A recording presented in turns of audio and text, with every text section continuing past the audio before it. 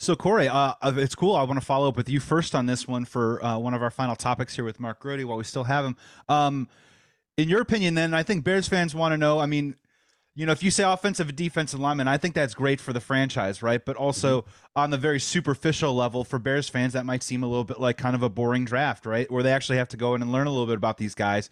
So in your opinion, though, do they take an offensive weapon in this draft? And if they do, is it running back, wide receiver, or tight end first, in your opinion? Which one do you think they're still trying to target? I honestly think all the weapons that they have right now, I think they're set for this year, in my opinion. I wouldn't touch it. I feel good about the wide receiver room. I feel good about Cole Kmet, especially how he came alive last year and especially how he'll continue to develop in the red zone. I feel good about the running back room. I feel really good about that. For me, it's about solidifying that offensive line because, like I said earlier, you have to figure out everything you need from Justin Fields. I feel like they've surrounded him with the talent he needs. Now it's about getting that other tackle. So that way you have two good tackles you feel about. You have two good guards in Davis and Jenkins.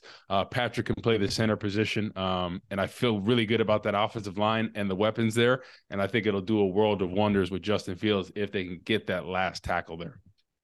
Mark, what do you think? Any offensive weapons off the board in this draft? And if so, from what position group will it be? Yeah, I mean, I think they're okay at tight end with the signing of Robert Tonyan to go along with Cole Kmet, who feels like he's still progressing, and I think he still needs to progress. I'm not as optimistic or as comfortable, I should say, as Corey with the wide receiver group. And I know that sounds ridiculous because they just got DJ Moore, but Mooney missed a bunch of games last year. We still don't know.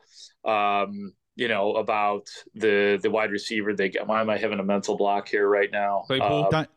Les Claypool. Les Claypool was a big Chase Claypool. Yeah. Just slapping the base. Yeah, man. My name is Mud. It's something. Jerry was a race car driver, Mark. As we Jerry was a race car driver. Beautiful. But yeah, I don't think that it's complete yet. I think that you got two guys for sure. I mean, I do trust DJ Moore. I do trust Darnell Mooney.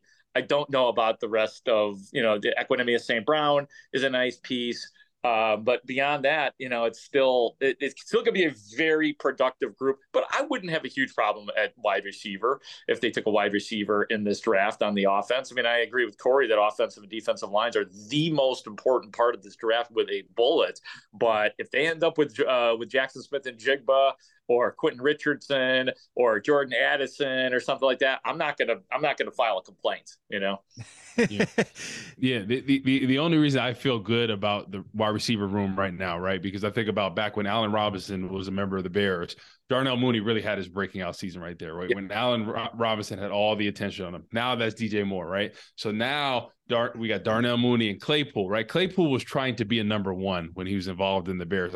He's clearly not a number one, right? He's a 2 or a 3. So my thing is if Mooney and him could be that 2 and 3, I think they could really complement each other. All that attention is not going to be on him. Everybody's going to be on DJ Moore, and he's played in that role as a number one, so he knows exactly what he needs to do.